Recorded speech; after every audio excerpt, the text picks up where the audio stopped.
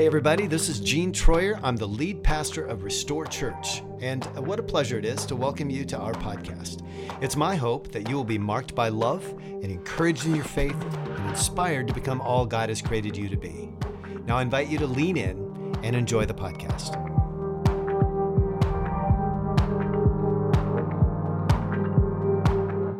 Starting Point is a curriculum that we did a pilot project on last fall with about 50 of us. We did table crews, and we came through those evenings together. First of all, we made great connections with each other, and secondly, our faith was deepened because of those conversations, because of the teaching, and it's a starting point, as it's titled, for faith. And it allows us to take a look at, why do we believe the things that we believe? And I don't know how long you've been following Jesus or if you're following Jesus, but that question is a really good question. Why do you do the things you do? Depending on how you grew up, you were spoon-fed your faith. And depending on how you grew up, you never heard about faith.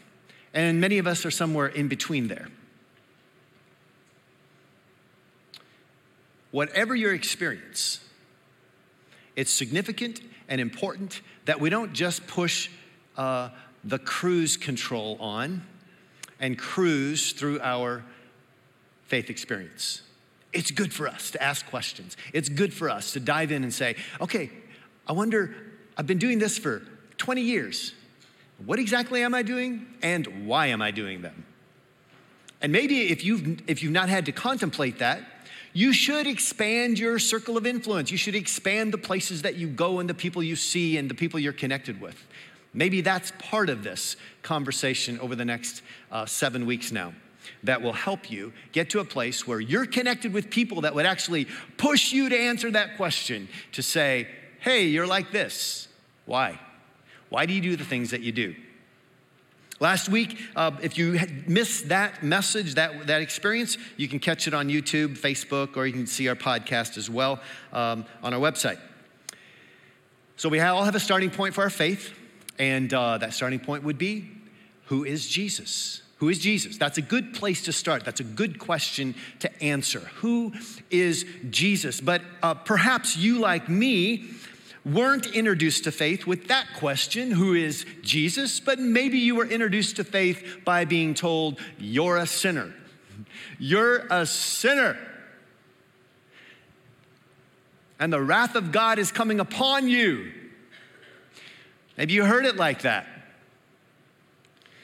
There's a big difference between those two places. There's a big difference between the question of who is Jesus and the statement of you're a sinner.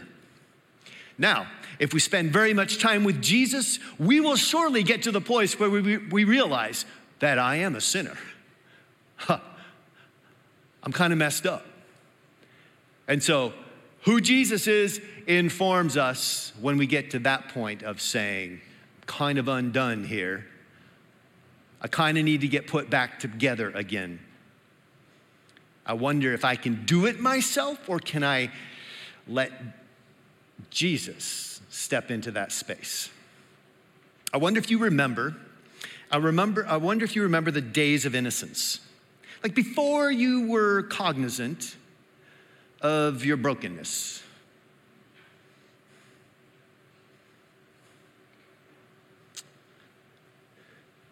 You know, I don't know what trips you up, but for some of us, the mere fact that we are human and we need a place to belong, sometimes that's the thing that trips us up.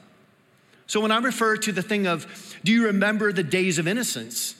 I'm talking about the days before you realize that, oh, there are a certain amount of expectations on me. There are certain things that I should do, and there are certain things I shouldn't do. And you're asking questions like, where do I fit? Where do I belong? Nothing wrong with those questions. But if your whole life is determined on performing so that you do fit and you do belong, that's problematic. That's unsettling to your whole human soul.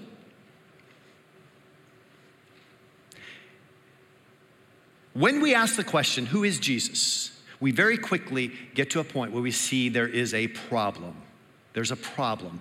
And that's what I've entitled my message this morning. We're week 2 of Starting Point, and we're addressing the problem. Maybe the elephant in the room for all of us, the problem. Before we move in too far, let me just say to all of us, whether you're online or you're in the house, to all of us this morning, the great theologian Bono says that every age has its massive moral blind spot. We might not see them, but our children will.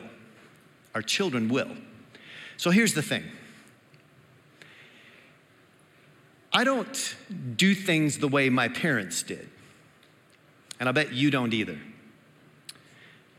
I don't do things the way that my children will and do.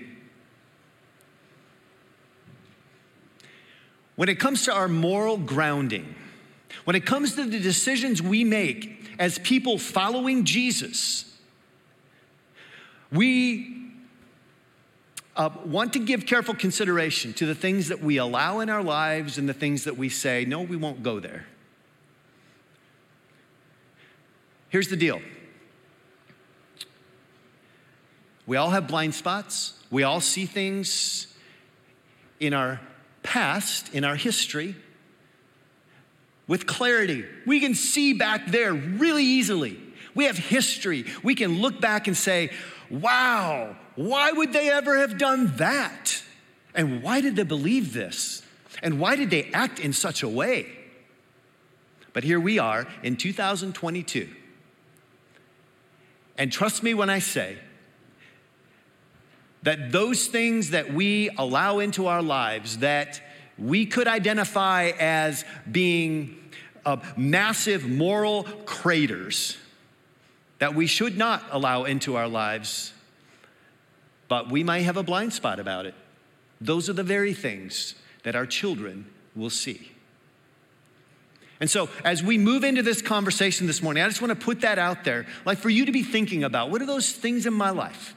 Because when we're following Jesus, we can very easily become accustomed to the way that things have always been done, and this is the way I do things. And we forget that God is constantly at work in our lives, that He is constantly massaging these hearts of ours to keep them from getting cold and hard.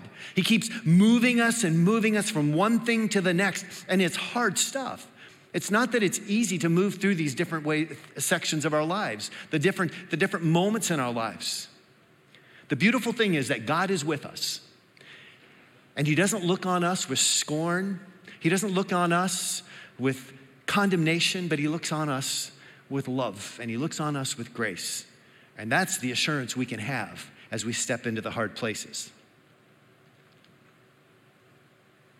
So what does it mean to be told you're a sinner? What does that mean to you? Does it make you sit up straight and go, what exactly? What exactly is He going to say about this? Well, look, it's no secret, right? None of us are perfect. We all know that. We all know that we are human. We are flesh and bone. We've got blood running through our veins. We're tangible. We're in the moment. And that means that we don't always get it right. We don't always get it right. But it does seem, doesn't it, that sometimes we would much prefer the word mistake, and we've kind of adopted the word mistake for things that probably shouldn't be considered just a mistake. Not every problem fits that description. We think of mistake as being an error in action, an error in calculation or opinion or judgment. Maybe it's caused by poor reasoning or carelessness or insufficient knowledge. Like, mistakes are accidental, aren't they? It's like a sixth grader making a mistake on the math test. That's a mistake. Or if you're filing your income taxes and you inadvertently make a mistake, not intentionally, you make a mistake. A mistake is something that we learn from so we don't do it again. But sin, on the other hand, harms our relationship with God and with people. It's our human nature to sin. So much so that if it's left unchecked, we won't stop. If we don't become aware of the sin in our lives, we will just continue down that path. This is human nature. Another example of something that could be called a mistake by the person perpetrating the mistake is, like, have you ever heard like a pastor that had an affair, or a leader of prominence that had an affair and they said, yeah, sorry about that mistake. Shouldn't have done that. Or this one, if I offended you, I'm sorry. Like those things, I mean, you talk to the pastor's spouse or the leader's spouse, and they probably don't think of it as a mistake. It's not something like, yeah, that's all right, it's cool. Learn from it. No, if you're on the receiving end of something like this is not so comfortable. This is not so easy to just dismiss. Then there are the planned mistakes, the premeditated mistakes. What do you call that person? Do you call them a serial mistaker? If they just over and over and over do the same thing they've always done, are they just a mistaker? It doesn't quite fit, does it? Sin is an old-fashioned word, and it probably needs to be reintroduced into our vocabulary. In John chapter 8, I'd love for you to turn to John chapter 8. That's also going to be on the screen behind me. It's one of my favorite passages in all of Scripture. Jesus is in Jerusalem for the Festival of Tabernacles, and he's been teaching in the temple. And then Scripture says here in chapter 8, he says, Jesus returned to the Mount of Olives. So at the end of the day, he returned to the Mount of Olives. But early the next morning, he was back again at the temple. A crowd soon gathered, and he sat down and taught them. As he was speaking, the teachers of religious law and the Pharisees brought a woman who had been caught in the act of adultery, and they put her in front of the crowd. You picturing this? Big crowd. Big crowd. Woman caught in the act of adultery. She's kindly brought in and carefully stood in the back until someone could address her. No. They brought her in, put her in front, right in the center. Humiliation at its best. They put her in front of the crowd. Teacher, they said to Jesus, this woman was caught in the act of adultery. The law of Moses says to stone her. What do you say? What do you say? They were trying to trap him into saying something they could use against him, but Jesus stooped down and wrote in the dust with his finger. Let me just pause there for a second. When someone brings something to you, something of merit, something that needs to be addressed, what's the first thing you do? How do you respond? What's the first thing you do? Do you stoop down, take a moment? We don't write it in the dust anymore, typically. What do you do? What do you do with that word that's been given to you that implicates someone else? What do we do with that? Do we take a moment and contemplate about the next step? I love this picture of Jesus stooping down, because I don't think the woman was probably standing at that point. I think she was probably crouched down within herself, trying to hide, trying to make herself as small as possible. And Jesus stoops down right alongside her with compassion. You just feel the empathy and the compassion oozing out of him. And he writes in the dust with his finger. There have been all kinds of assumptions or ideas around what he might have been writing. No one knows. But it would be very interesting to know what it was that he was writing. They kept demanding an answer. Come on, Jesus, what are you going to do about this? The Old Testament says, kill her. Do you want us to kill her? Condemnation, one on top of the other, heaping it on. This is what the Pharisees and the religious folks were saying. And then he stood up and he said, all right, but let the one who has never sinned throw the first stone. And he stoops down and starts writing again. When the accusers heard this, they slipped away one by one, beginning with the oldest, until only Jesus was left in the middle of the crowd with the woman.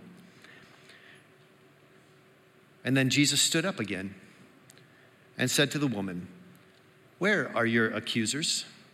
Didn't even one of them condemn you? No, Lord, she said. And Jesus said, neither do I. Go and sin no more.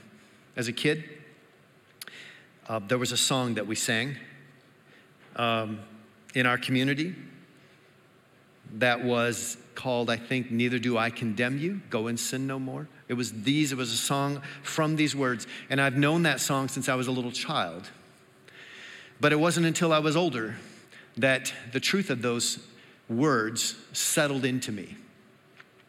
The idea that the King of the universe is stooped down beside this woman who has been caught in adultery, caught in sin. Have you been caught in sin and realized that the King of the universe is right there beside you?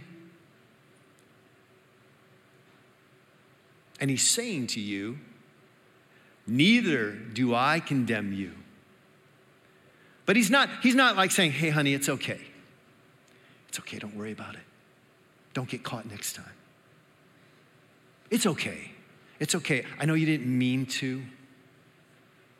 Those aren't the words of Jesus. The words of Jesus are, go now and sin no more.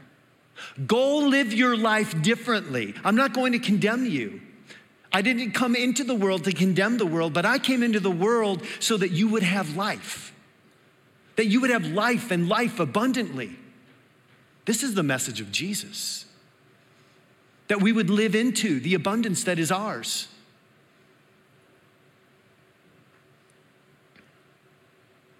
It reminds me, the story of this woman reminds me of this C.S. Lewis quote. He says, all that we call human history, money, poverty, ambition, war, prostitution, classes, empires, slavery, is the long, terrible history or terrible story of man trying to find something other than God, which will make him happy. See, Jesus knew that the root cause for this woman to have moved into a life of whatever it was it prostitution? I don't know. But whatever was the case, the root cause was not the act itself. The root cause was something more. What was she trying to fill? Like, what were the spaces that she was in her mind and in her heart and in her soul? Because that's what he does for us as well. He looks at us with empathy and grace and love. And he says, yeah, I want to fill all those places that are empty. Those places that you're trying to fill up with other things because you want to be happy, because you want to belong, because you're trying to fit in. What are those places in my life where I make choices and decisions not based on what the Holy Spirit is informing me of, but on what my human soul that is needing to be, that is craving? What are those things that I'm trying to fill up that only he can fill? See, we don't like to be branded a sinner. I don't. But the truth is, if we're honest, we can't avoid that. Because the definition of a sinner is someone that knows the difference between right and wrong and chooses the wrong. I wonder if you know anyone like this, who knows the difference. Yeah, it's all of us, right? We know the difference between right and wrong, and we often choose the wrong instead of the right. Fortunately for us, Jesus was very charitable to those wearing the brand sinner. Never once condemning, always inviting. Never a threat of hell, but always a hope for restoration. That's why people were drawn to him. When he walked this earth, that's why the sinners, the thieves, the prostitutes, those on the fringes were all drawn to him.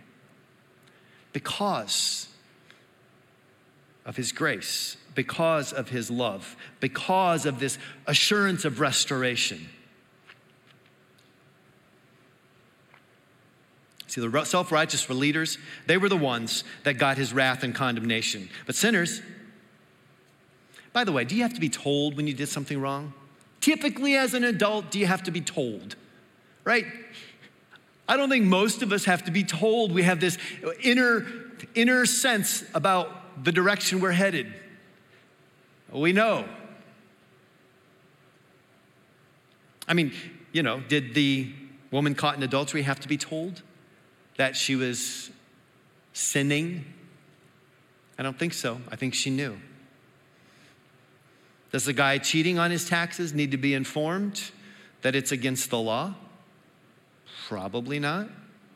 See, mistakers don't need to ask for forgiveness. They don't realize their need for forgiveness. Mistakers need an opportunity to do better next time. Now, if your mistake hurts someone else, you should ask that person for forgiveness. But an honest mistake is one thing. Sin, on the other hand. See, Jesus elevates sin to the degree that none of us can escape the consequences. He says things like, you've heard it said, in Matthew 5, he starts this, you've heard it said, don't murder, or if you do, you will be judged. But I say, if you are even angry with someone, you are subject to judgment. Whoa. He gets right to the root cause of murder and says, it starts with anger. How many murders happen because someone's really happy with someone else? I mean, think about it. The actions we take and the way that Jesus elevates this idea of, or this action of sin, is such that none of us can escape. But I love the fact that he follows it up with this insistence that God is on the trail like a heavenly hound dog, endlessly pursuing sinners to bring restoration to the broken relationship that sin has created. So on one hand, he's saying, here's the deal. And on the other hand, he's saying, here's the bigger deal. Here's the deal, you're a sinner. But on the other hand, here's the bigger deal, and I offer redemption, and I offer hope. And you don't have to continue to live in a place of brokenness. You don't have to live in a place of condemnation. See, this morning, if you feel guilt and shame sitting here, let me just suggest that is probably not the Spirit of God making you feel guilt and shame. If you feel conviction, yeah. If you feel conviction, there's a difference there. Conviction can point us to, okay, if I'm going to make a change, I'm going to have to own what I'm feeling right now. And I'm going to have to move forward with what I'm feeling, what I'm sensing God saying to me. Sinners need forgiveness. And forgiveness is like the mechanism or the means by which we're brought into right relationship with the Father.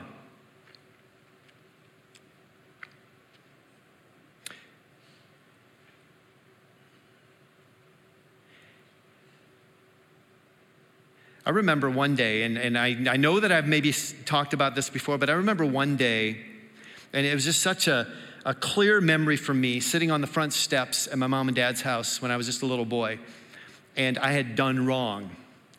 And it was sort of, in my little kid mind, it was a sin wrong. And I don't know if you've ever sat with a person in authority over you and recognize that you need to confess something that you really didn't want to confess.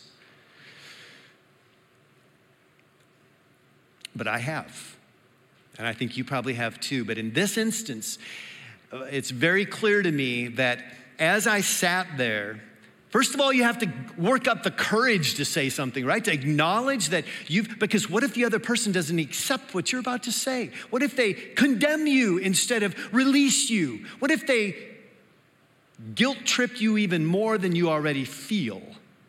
What if they shame you instead of receive you?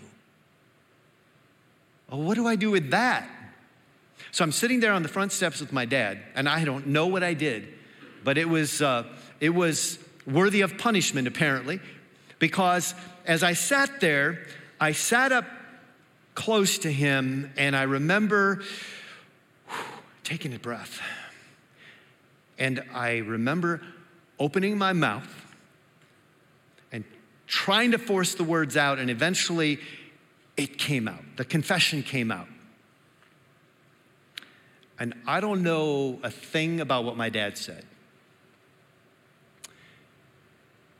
What I know that my dad did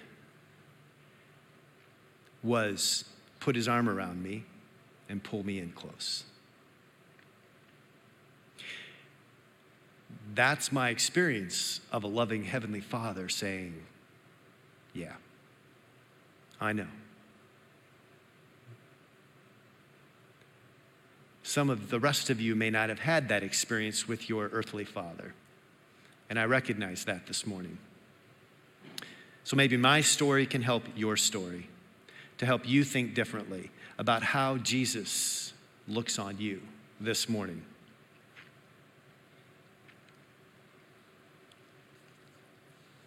If the solution to our sin, if the solution is forgiveness, and the way to experience forgiveness is through acknowledging our sinfulness, then it stands to reason that restoration is just around the corner from Grace Applied. Faith has a starting point, and the starting point of faith is to answer the question, who is Jesus? And when we answer that question, now we're faced with addressing the problem of how is it now that I deal with my inadequacy, of my humanity, and the sin that so easily entangles me and you and all of humanity. So I don't know where you're at this morning with all of this, but here's what I believe. I believe that when we're at our most desperate, when we are at a dead end, when we hit a roadblock, when we realize we are not our own Savior, Jesus does not condemn us, even though we are condemnable. But he looks on us. He looks on us with favor, and he looks on us with grace. Thanks for joining us for today's episode. Please rate and review us on Spotify and iTunes, and join us again for next week's podcast. We love you and pray blessing and peace over you and your family.